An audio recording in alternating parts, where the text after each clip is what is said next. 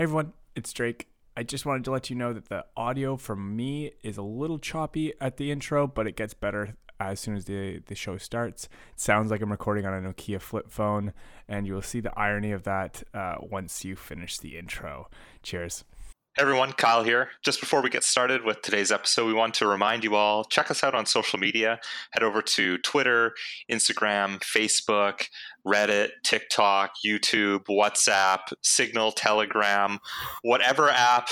There's probably been something that came out in the last 30 seconds since I started talking. We're probably already on that. Yeah. So head on over, give us a follow, and especially see what we've been posting. Mm-hmm. We've got some good-looking photos up on our feeds now, so go check them out. Yeah, absolutely. I mean, talking about that, it reminds me of my first kind of foray into, social media pages was probably MSN, I guess. Yeah, and some people MSN Messenger. Yeah, it's like AOL Messenger, MSN Messenger, right? And MySpace was around that time too. But like that got me thinking of the phone that I had was a Nokia flip phone, and my brother had the Crazer, the Razor or Crazer, the flip phone. It was really sweet. The Crazer. The quality on those cameras were suspect, I guess is the best way to put it. But people loved them for the camera quality that they had, right? That's so my first phone was a Sony Ericsson, and the reason I got it was because it had a good camera and good sound quality, both of which are just horrific in hindsight. Yeah. Like, I couldn't imagine. Yeah. I may as well have been taking a photo on a stapler. Like it's like it's like the Game Boy DS, like being your digital camera. Yeah, 8-bit. Yeah. Oh man! I think of all the pictures that I used to have on my Nokia phone and how bad they were, right? But I'm like, man, this is fucking sick. I've got what it was probably like 60p at that point, but you could see the pixels between my face and my eyes.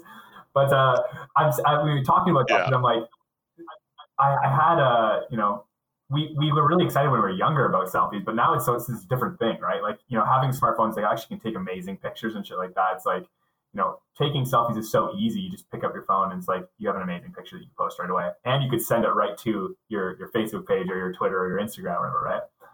I think it's really fun to think about why we're doing what we're doing and like why we were so obsessed with selfies back in the day. But we still are. We take them all the time, right? And you said, like, we were talking earlier. Absolutely. When was the last time you took a selfie again? I can't give you an exact date, but it was probably within the last 3 weeks, I'd say. 2 weeks, maybe? Yeah, probably the last 2 weeks. Yeah, you still take them, right? Like, I take them all. Yeah, when was the last time you took them?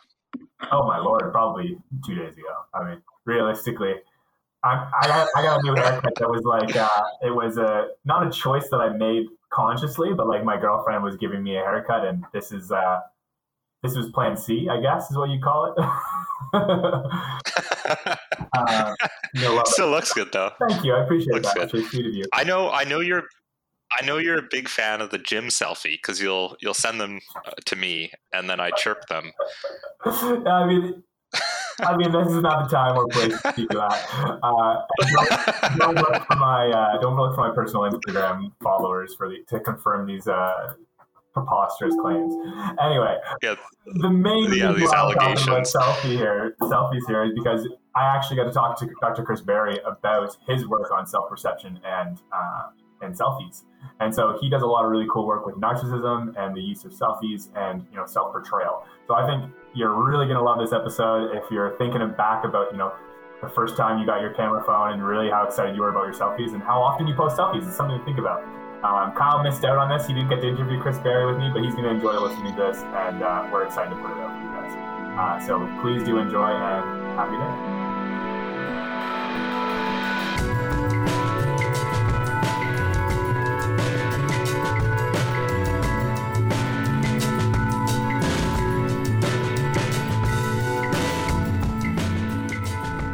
Welcome back to another episode of Brain Buzz Podcast. I'm Drake, and today I have a special guest, Dr. Chris Berry from Washington State University. Welcome to the show, Chris. Thanks, Drake. I'm glad to be here. Yeah, no, I'm really glad you responded. I'm really glad you came on, Chris. I'm a fan of your work. We were talking just before we got on. I actually read a paper by you recently on FOMO, and your work specializes on predominantly self-perception in adolescence. That's narcissism, self-esteem, and personality features in children and adolescents, and the use of social media behaviors and self-perception. So I'm fascinated. Let me know what your work's about. I'm just excited to jump into it more or less. Well, I think you hit some key points there. My work originally in my early career and also as a graduate student focused on self-perception in adolescence, like you mentioned, and narcissism specifically. I'm going to date myself a little bit in that when I started doing this work, social media did not exist. And so some of the more recent work I've done in terms of social media and adolescent well-being or social media behaviors and engagement and self-perception has just sort of evolved from that initial interest in adolescent self-perception. Right. Yeah. You can't really have a social media expert that spans over, the last 3 decades, right? Right. Exactly.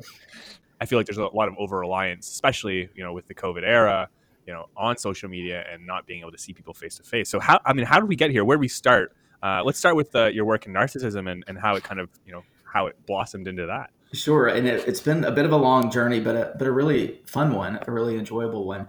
As a graduate student, I studied under Dr. Paul Frick, who does a lot of work in callous and unemotional traits in children as they relate to conduct problems or as they may be risk factors for conduct problems. And sort of a close cousin, if you will, personality-wise to CU traits was narcissism. And I was really interested at the time, and this is going back to the late 90s, on the interface between narcissism and self-esteem. So there was a lot of work at the time on how low self-esteem was a risk factor for a variety of negative outcomes for young people. But on the other hand, we have this literature primarily with adults that focuses on narcissism and then maybe by extension, really high self-esteem and risk for relationship problems, aggression, things like that. And so that sort of paradox really got me interested in self-perception and narcissism in general. Narcissism is such an interesting word because I feel like it's used in pop culture in a way that's not actually accurate. I know I've been called a narcissist by a couple ex-girlfriends myself. What is narcissism truly? Because I think we have a general idea of it, but it's not necessarily what we classify as narcissism. Sure, that's a really good point that I think we probably do overuse the term and sort of equate a display of arrogance or grandiosity with the full construct of narcissism, and that's not really the case. With narcissism, we really are looking at a self-presentation of superiority, but with that, a real preoccupation with social status and preoccupation with social status, not only in comparison to other people, but in the eyes of other people. So those appraisals from other people become really important. And then we'll see other sort of sub-domains or sub-characteristics with narcissism, things like vanity and arrogance and superiority and entitlement and exploitation of others. So in terms of the relationship thing you mentioned, when I have new research assistants and I'm trying to help them understand the construct, I tell them, these are people you used to date. And then it clicks. Everyone automatically understands from that point. That makes a lot more sense. Okay, there it goes. And I think, and you talked about this paradox, Chris, before we jump into the work that you're doing specifically within that. But like the paradox between having low self-esteem and presumably like a perceived high, like narcissists you would assume would have really high self-esteem because they think so greatly about themselves, right? Right. And that's one of the puzzles that I've been interested in trying to work toward solving is the overlap or even lack thereof between self-esteem and narcissism. And as someone trained in clinical child and adolescent psychology, I became interested in the developmental influences on that relationship too. And some of the work that I've done has shown even a negative correlation between narcissism and self-esteem in pre-adolescent children. And then that overlap, and this is cross-sectional stuff, so this is not following the same participants over time, but we see more convergence into adolescence and adulthood. And that sort of speaks to the idea, similar to what you were saying about if someone self-reports themselves as narcissistic, then they almost automatically infer that they also have high self-esteem. Right. But there's a lot of literature that would suggest that underlying that narcissism is really a lot of insecurity and essentially low self-esteem. And we may see the core of that in the younger samples that we study. Right. So the higher their ranking in narcissism, the lower their self-esteem actually is, which is counterintuitive to what we would anticipate. Right.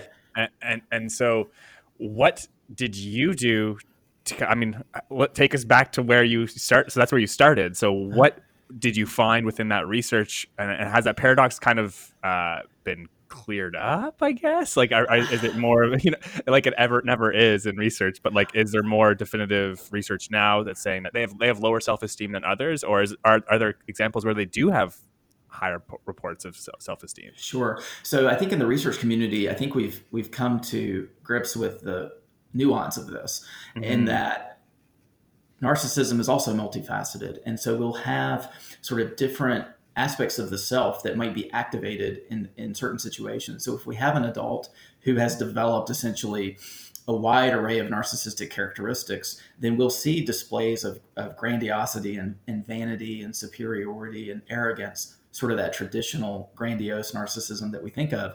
And that's going to be more connected to high self-esteem versus some of the more insecure manifestations of the self, like contingent self-esteem. I'll come back to that in a second.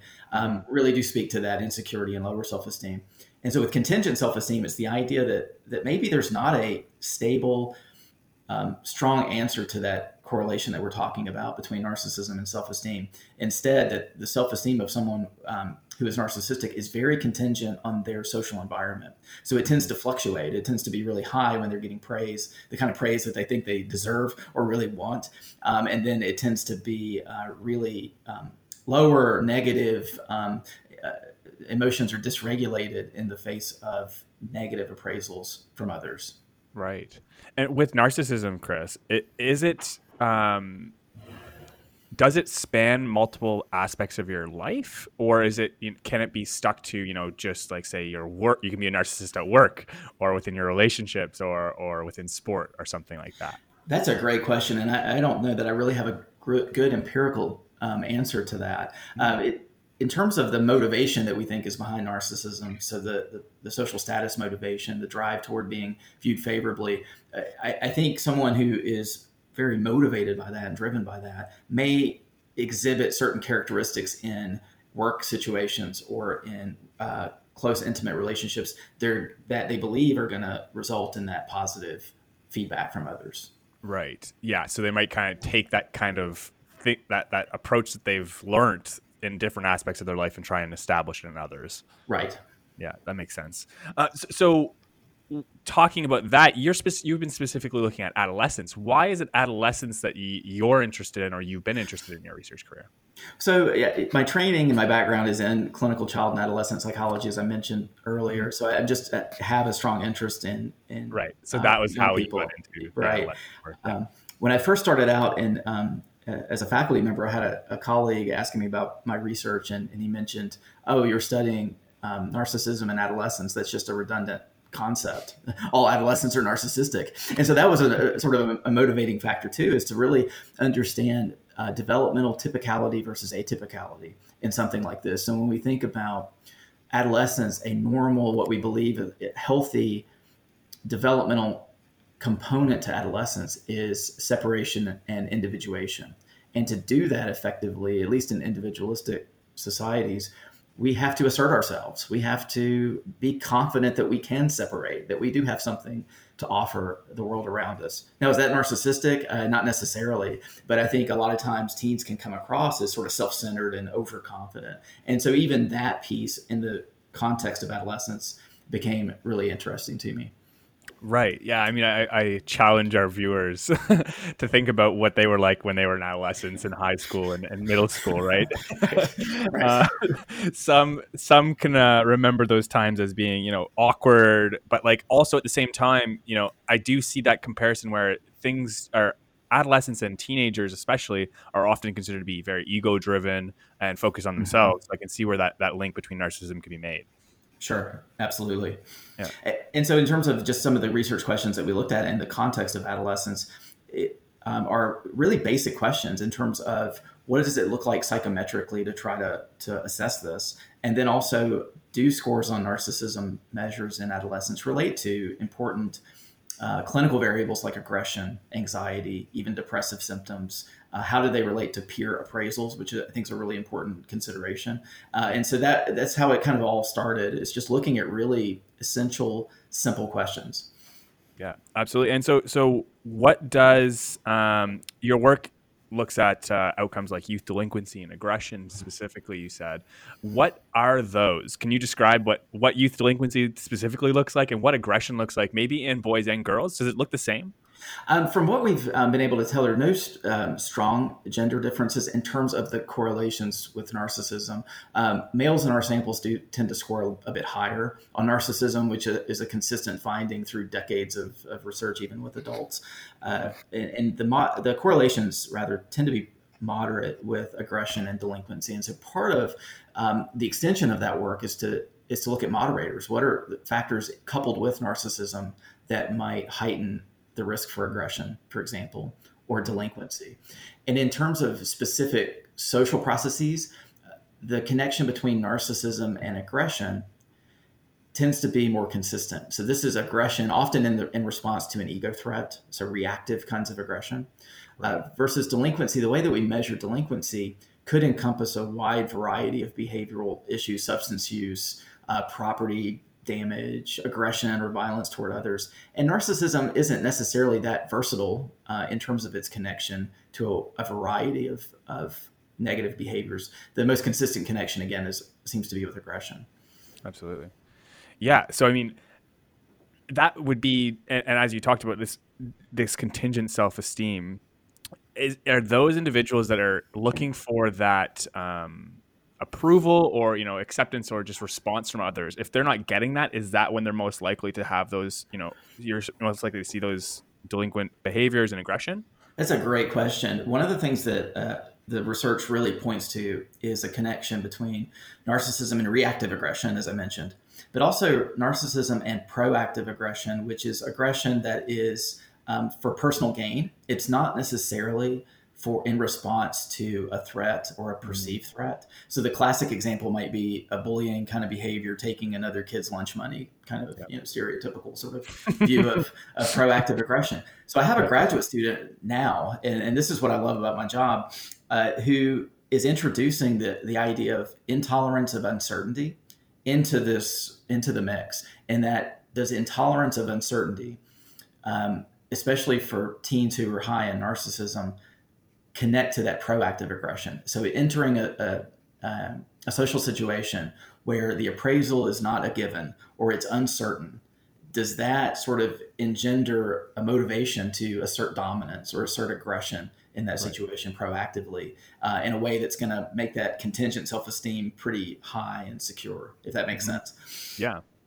How are you going about doing that? Am I allowed to ask that, or is that top secret? You're absolutely allowed to ask that, and we have a paper under review that looks at self-report inventories with intolerance of uncertainty. But one of the things we want to do, and this has turned out to be much more difficult than we ever imagined, is to experimentally manipulate an uncertain condition, which sounded straightforward when we started, and we've we've been working on it. So the idea is to basically put people in a socially uncertain situation, and then with COVID, we have to try to do that over Zoom or some other platform, and then present an opportunity for aggression. And so these are things that are still in the works, and uncertainty is a fact of life. We face uncertainty. To try to bring that into the lab and experimentally manipulate it has, like I said, been much more challenging than we expected.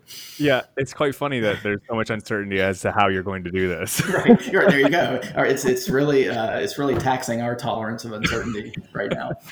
Yeah, interesting point too. I mean, I kind of laugh when you said you use the example of stealing lunch money. I'm not sure if there's any kids there with like money in their pockets anymore. It's all plastic anymore. I'm curious as to how those bullies, function now. I mean, maybe they're just asking them to buy stuff on their card. I have no clue.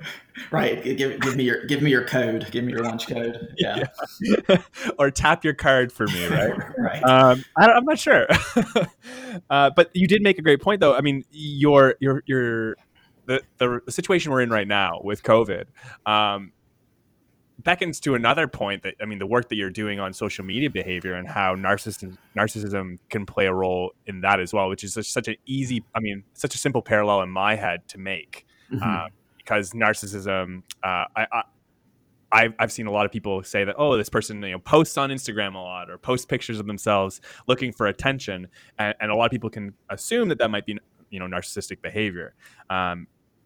What have you done within that realm? I love the work that you've done in it. So I'm just kind of letting you take the reins and let us know. Sure. So I don't know how much background detail you want, but so in terms of studying narcissism and how it influences, or at least we think influences, social interactions, parallel to this emergence of social media, it just seemed like an obvious fit. And to be honest, one day I was blowing leaves in my driveway and just came up with a study, an Instagram-based study on the connection between narcissism and the proportion of Instagram posts that someone made that were selfies.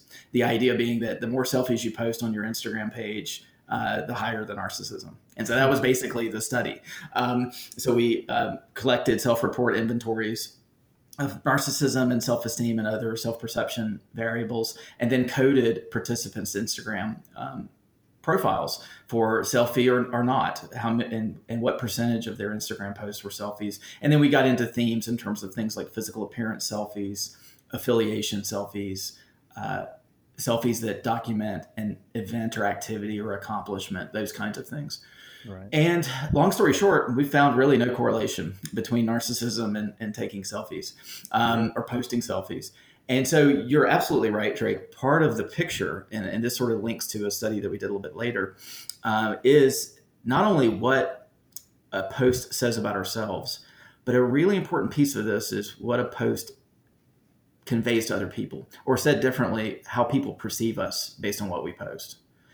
And so we did a second selfie study and incorporated not just selfies, but what we called posies. So these are traditional photographs of the person. So they're posed photographs, not with the awkward angle in the arm or the selfie stick or anything like that. Okay. And again, found no correlation with self-reported narcissism. So then the next study was really where we tried to incorporate audience perceptions. And this was, to give you a little bit of the backstory, for the second study, the students who were coding the Instagram posts for that study would often confer with each other because they were a little sometimes uncertain about, is this an event selfie or is this a affiliation selfie or what have you? And how do you code an affiliation selfie, Chris? So you use context. So if you have another person in the picture, but then the caption really highlights the friendship, or happy birthday to this best friend of mine, or whatever. So it's highlighting the connection or the affiliation with the other person. Okay. And so we're using that information and essentially making judgments about it. And so sometimes those judgments were murky, and the students named their group chat, check your selfie before you wreck your selfie. And I just thought that was golden. And I wanted to use that somehow, and ended up designing a study, true story, designing a study so I could use that title. And I see you have it impressed right now, Chris. I was going to mention, I love the title. So it's the first time that the title came first, and then the study design came after. You gotta love that. It's so interesting too, talking about this coding, because I when I was in my undergrad, I lived with 6 girl roommates, and I hope they listen to this now, because we had arguments about what a selfie was. And I said, I've never taken a selfie before.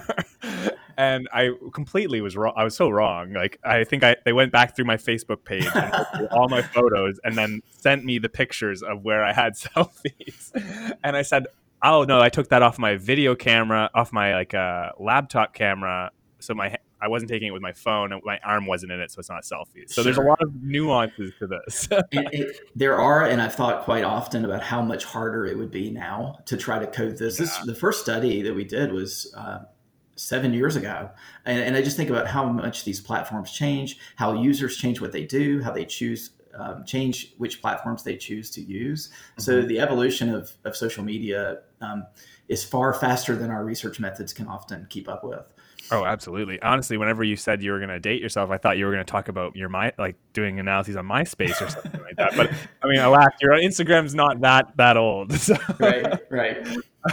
But I agree. Like, I think that's the really interesting thing about your work and individuals that are doing work in related to technology, because it's advancing so quickly that, now we're not talking about Facebook pictures, we're talking about Instagram pictures and posts and interactions, and and there's TikTok now and all these other videos that can go into this as well, I imagine, and it just kind of continues to give you a wealth of data to groom, I guess. Right, and new questions, and sometimes that can be overwhelming, but I think at the end of the day, it's really exciting. It's to try to sort of map what we do, to try to understand human behavior, to the human behavior that's out there that people are engaging in. Absolutely. Yeah, so you were talking about the, so just to go back, sorry for the sidetrack, that's just part of the course with me. The third study you were talking about, the interactions. So you said that the first study on selfies showed the amount of selfies you post showed no relationship to narcissism, and then your posies, where you're posing with groups and things like that, also didn't relate to narcissism. But then you looked at the interactions that were going on underneath those photos. Right. So what we did for that study is we had 30 participants at another university basically allow us to screenshot and code their 30 most recent Instagram posts. As a quick side note, the other thing that we realized is as Instagram had taken hold and had been used for a while, we were going back and coding our participants as undergraduates when they were in middle school. And that wasn't terribly valuable to get a window into their current sort of self-perception. So we limited it to the 30 most recent posts. Then we had another group of participants at Washington State, where I'm located, rate those participants just based on the images, no captions, no locations. Rate those participants on a variety of characteristics, including how good of a friend they would seem to be, how successful they are, how arrogant they are, how lonely they are, what do they have, high self-esteem, those kinds of things. And what we found, and it was really remarkable to the point that I went back and redid the analyses a few times just to make sure, is that those in the initial sample, the targets, if you will, those who posted more selfies, the traditional selfie out of the 30 posts, the higher proportion of selfies there, were rated uniformly negatively by these strangers. These are people who are just making these judgments based on the images, no context at all. Versus those who had a higher proportion of posies, the traditional images, and it's showing the person whose Instagram page this is, were rated uniformly positively. So it's as if we like to sort of see the person and know something about the person and what they're up to and what they like, but we don't really we've sort of, in my view, sort of come to perceive these selfies as obnoxious or as sort of arrogant, even if they're not. The first two studies, and then this was replicated in the third study, don't find a firm connection between selfies and personality or self-perception. The important piece to keep in mind is that it still may connect to how other people see us. Right. Yeah. Wow. So the posies can be also you taking a picture of yourself, technically, but, giving more context to where you are, right? Right. So that we've not found a clear way around that, where you could set a timer and make it look like a posy. And I had someone ask me that. Well, if someone sees the results of your studies, then they just learn to adjust what they do, which is to make it look like a posy, and then they'll be viewed favorably. And I don't know that I can argue with that, I guess. Yeah, you may be playing a big role in people's dating profiles, Chris, and you just don't know it, right? Right. It's so funny though, because I also had interest in my background's in sex research and relationship research, and the first study that I did in undergrad, I was really interested in the use of Tinder and dating apps. And I've talked to so many people. I haven't done the work fully. I haven't found the results, but I have talked to a lot of researchers on this and just friends. And they all agree that selfies are not a good thing to include in your dating profile. So, I see this parallel in other places. Right. I have a colleague who's interested in using the methodology that I just described in a Tinder study, with the expectation of exactly what you said, which is that the selfie, in and of the way we think of it, is going to be a turnoff. It's going to be a swipe left. I think swipe left's the bad one. Swipe left kind of thing. Yeah, I think swipe. Yeah. I think I'm excited to see that study come out, because I think that's exactly I think they're onto the right track for sure. Are we saying that like this person is with somebody? They're like, is it more about the context that they're in? Is it that their arm's not there? It's more flattering. Like, what is going on what do you think's going on here for these evaluations? Yeah, that's a great question. And when I think back to when I initially did this research, and then I think about how parallel to those of us doing research in this area versus popular press notions of social media behavior, I wonder if selfies just really got a bad rap or bad name, and that was sort of ingrained in popular culture perceptions.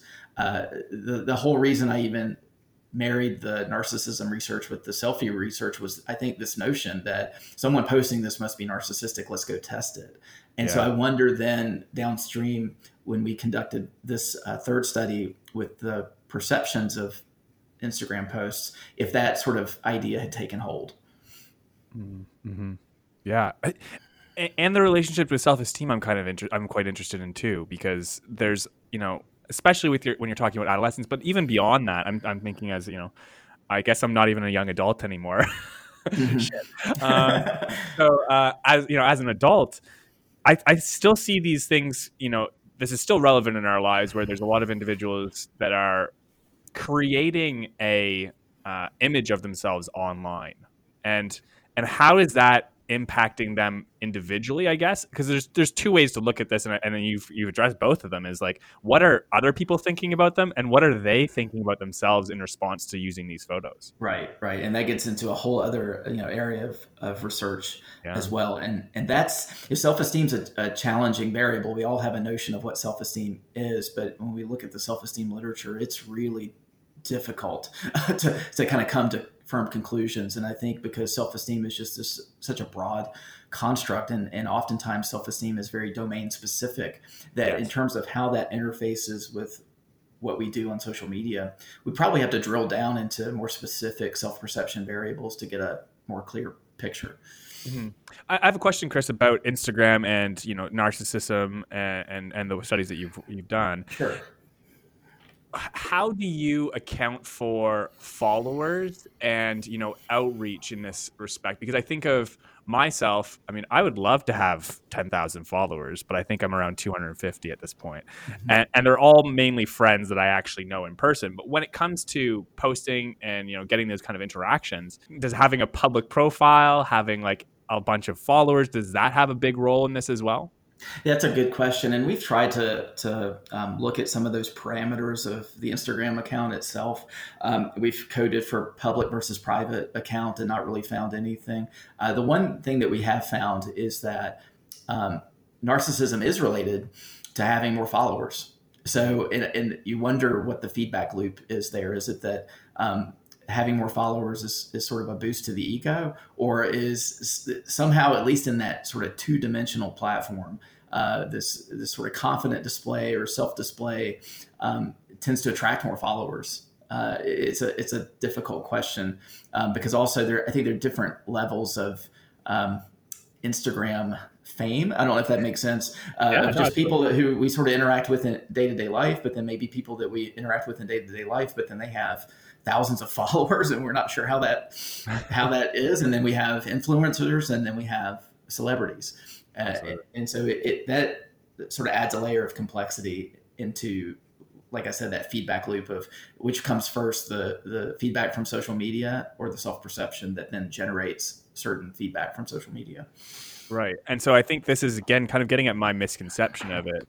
But at a certain point, does having, can narcissism be honestly a benefit to you, I guess, in a sense, in this, like, you are looking for that feedback? Say you're very popular on Instagram and you kind of want to push to be an influencer for some reason or another. Would that actually be advantageous to have that kind of narcissistic personality? I know that there's a lot of I don't even know if it's backed up. I'm not sure, but like there's the idea that a lot of rich business people are narcissistic, or they're driven in that way because they want to continue to be better. Is it beneficial, or is it usually like you said, like, is it usually a bad thing that, or at least for self-esteem, to be driven by narcissism? Yeah, that's a terrific question and point of discussion. I think in individualistic societies, there are clear benefits to narcissism. And you mentioned business leaders. You might even think about political figures, and I'll leave it at that, where they generate a following, and part of the attraction is the narcissism. But it sort of reminds me, and I'm sort of hearing your thoughts on it and merging some of my research and merging things that others have written about narcissism. And one thing that really struck me in what you were saying is that when I think about our results and how narcissism or sort of selfie displays might be viewed negatively by others, it depends on what the motive of a narcissist is. And going back a few decades, one of the key pieces of research I read from Bob Raskin and colleagues was talking about how narcissists want admiration, but not necessarily approval. So if the motivation is just to generate a lot of followers and retweets, if we're talking about Twitter or whatever, and if that's viewed as admiration, mission accomplished, even if I'm turning off a segment of people who might view my profile. Right. Yeah. Yeah. Interesting. Yeah. It's just, there's a lot there, and I love the work that you're doing. So should we be taking selfies is the question, I guess. In moderation, or very carefully, or yeah.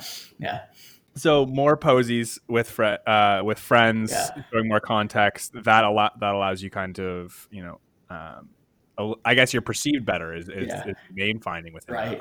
Yeah. Put somebody else in your selfie, even if you don't know them. Just get someone to be in it with you, and you'll be okay. Yeah, brilliant.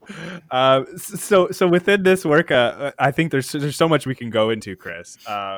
Where do you want to go next, I guess? Is there more? I mean, I think this work within your selfie work and within narcissism, what are the main findings that you really want to highlight for us before we go into a little bit more of your work? I think that if I had to sort of sum it up in one or two sentences, it's that social media interactions are really complex. And so what someone posts is not necessarily a window into their personality. There may be a lot of context, like they're on a trip and they're really enjoying it, or their post is really meant for a subgroup of people. There's an intended audience. But what we really do want to keep in mind is the other side of that social media coin, which is the audience and the audience perceptions and the audience responses to what we post. Yeah. Absolutely. I really like that. And the implications of your work within the narcissism realm, Chris, what implications have you found within the work that we talked about with regards to narcissism specifically? I think honestly, initially narcissism was pointed to as a focal point of social media research. And I think that if I'm being honest, that's probably a bit overblown, because social media is just such a big part of our lives, and generally speaking, now that someone who engages with social media isn't necessarily more narcissistic than their peers, because everyone engages perhaps in social media to some extent. So the initial lines of thinking were whether social media offer a platform for people to display their narcissism, if it exists, or is social media, the existence of social media, making us all more narcissistic. And I think it's more the former, that we're going to show some of our own sort of self-appraisal and personality through how we engage with social media, but it's much more complex than that it's not an automatic sort of personality typing that we can do through what someone posts on social media.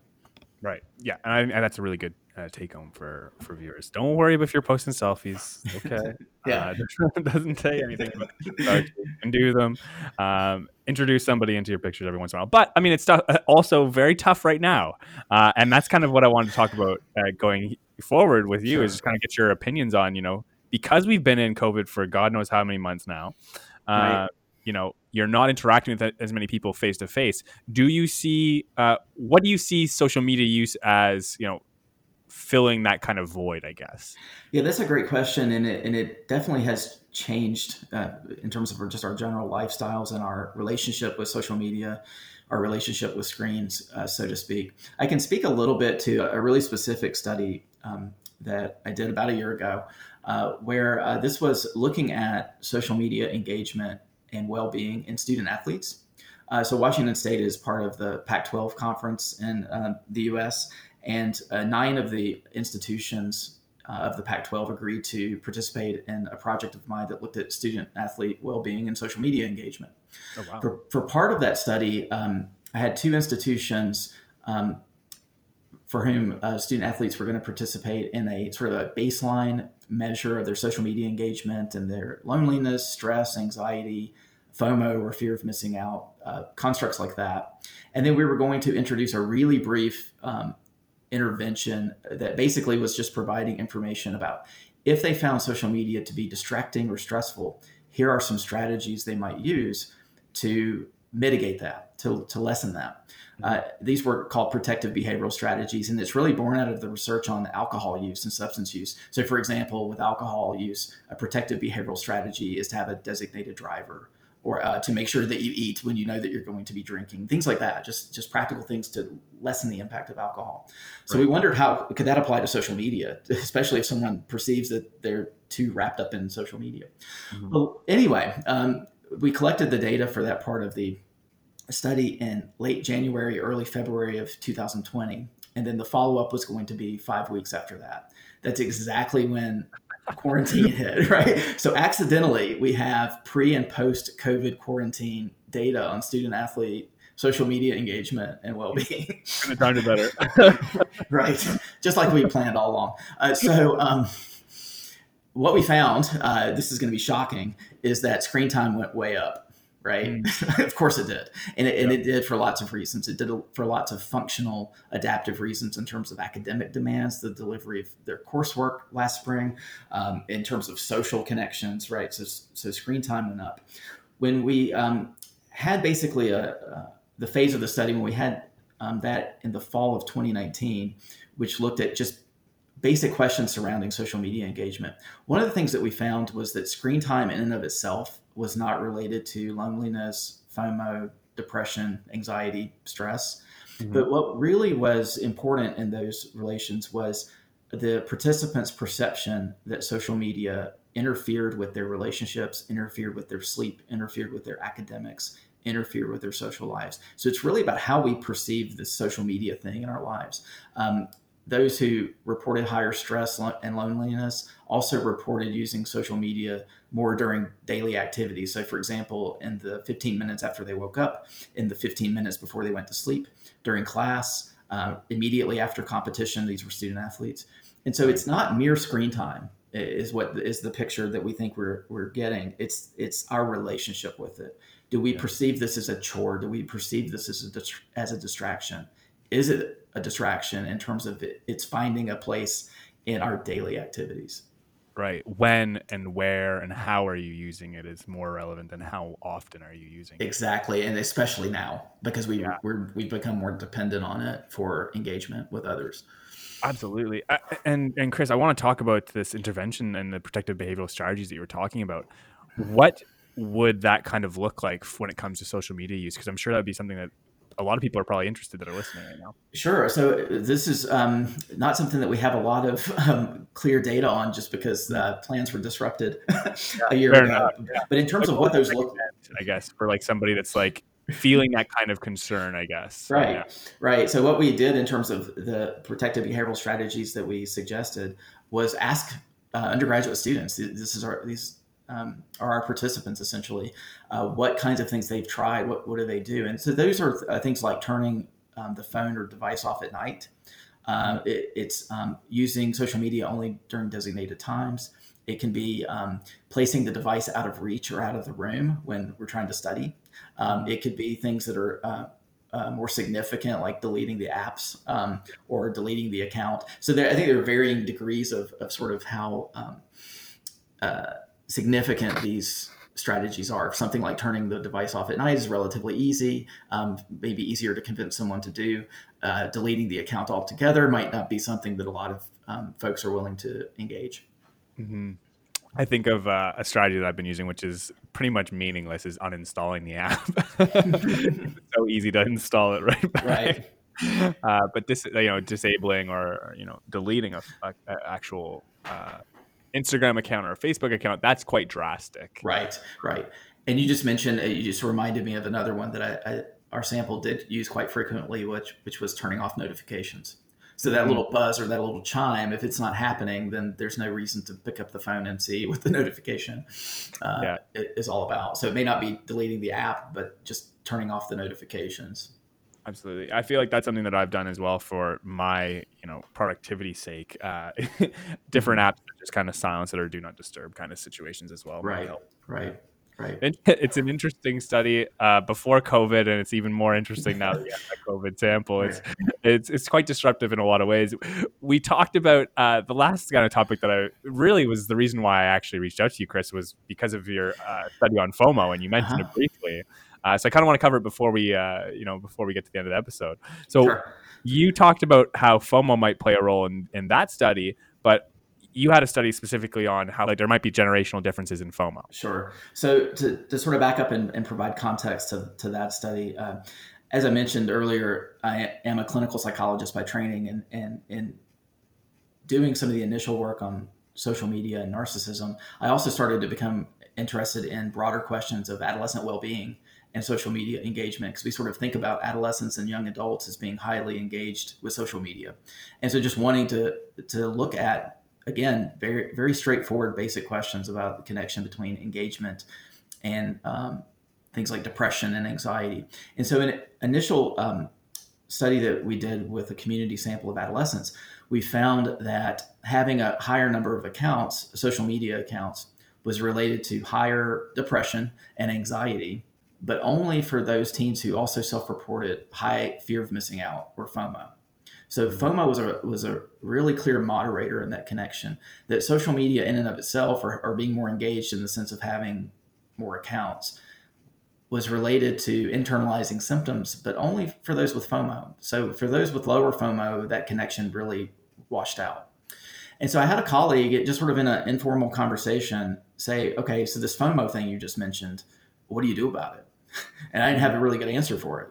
I didn't have any answer for it. And that really started me thinking about if FOMO is really an important moderator in terms of the self-perception of my connection or lack of connection to other people. What do we do about it? But to do that, to take that step, it is more, I think, initially a question of what is it? What is FOMO? What is it related to? And that led to the study that you mentioned in terms of thinking about FOMO as potentially a developmental phenomenon. So does it differ in adolescents versus young adults versus older adults? And or is it a self-perception construct? So does it relate to other constructs, some of which we've talked about, like lower self-esteem, loneliness, self-compassion was another variable that we considered in this work. So we had a sample of teenagers, a sample of individuals in their mid-20s, a sample of participants in their mid-30s and in their mid-40s, so a cross-sectional design. And we found no age differences in FOMO, which was surprising. We sort of expected almost like a linear trend to start out with really high FOMO in adolescents and then lower in young adults and lower still in the older cohorts. And that's not what we found. But what we found were really clear connections to some of those other self-perception constructs that we considered, like loneliness, and then a negative connection or negative association with self-compassion.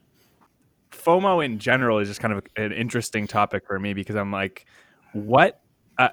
first off, my general hypothesis is that extroverts are probably higher in FOMO. Is that wrong? I don't know. That's a really great question.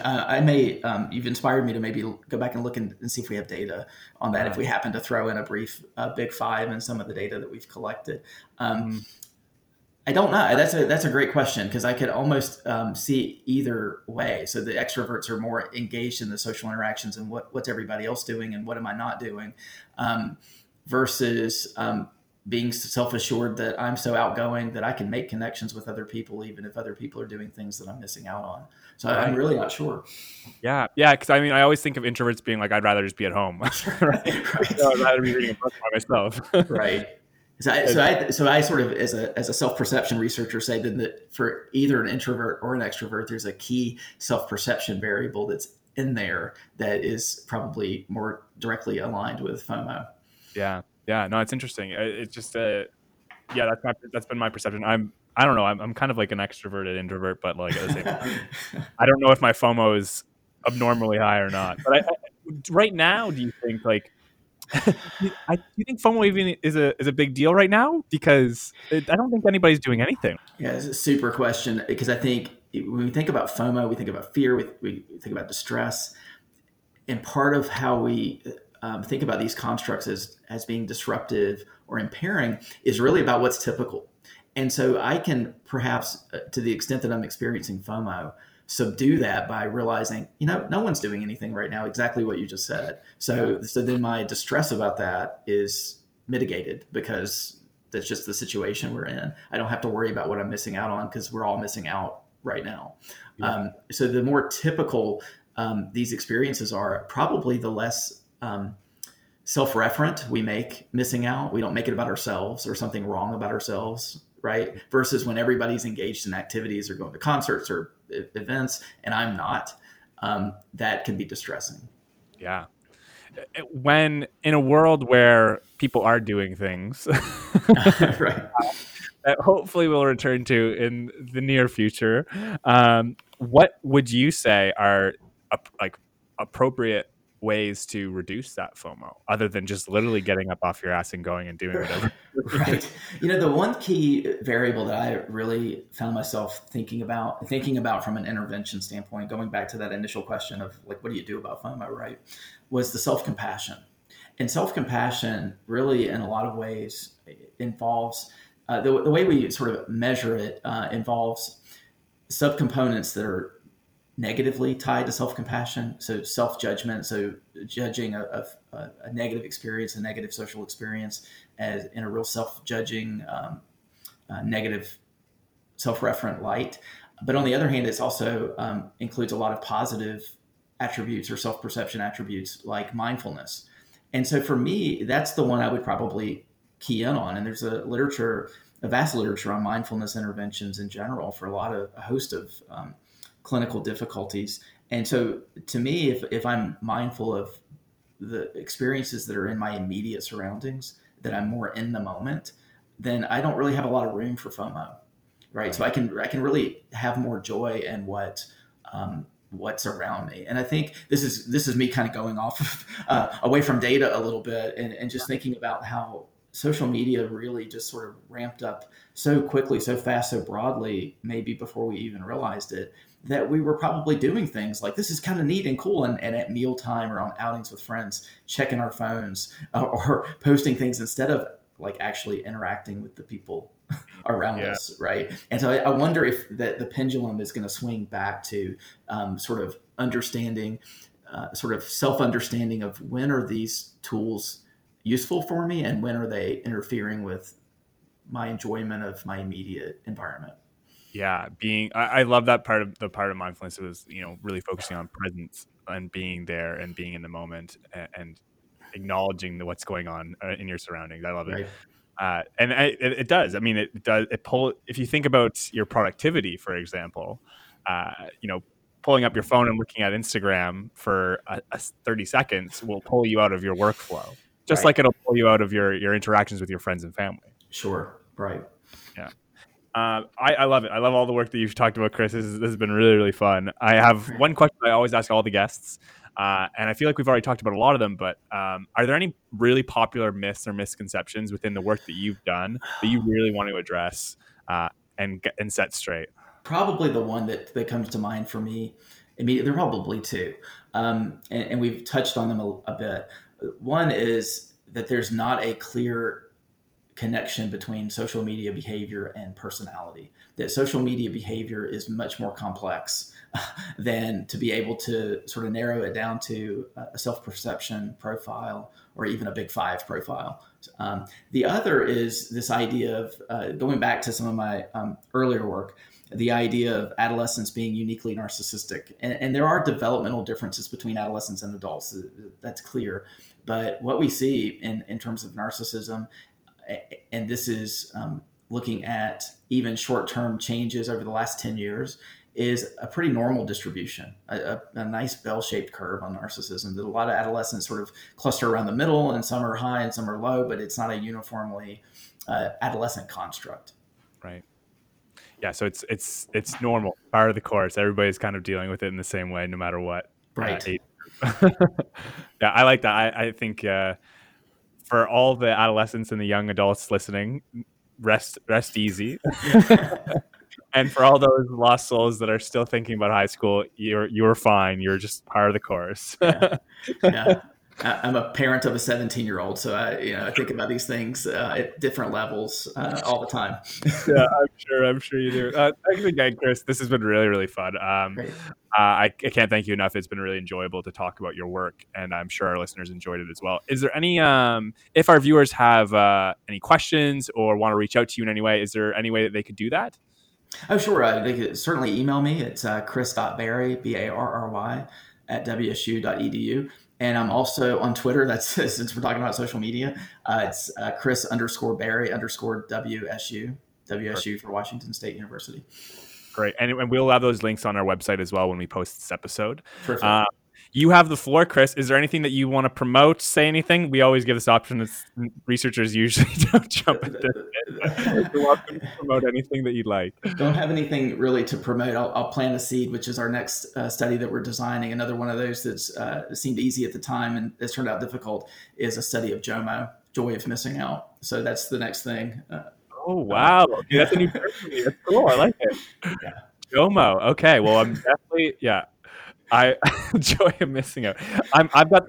I've really enjoyed this conversation, and there's no JOMO here. But thanks again, Chris. You bet. Thank you.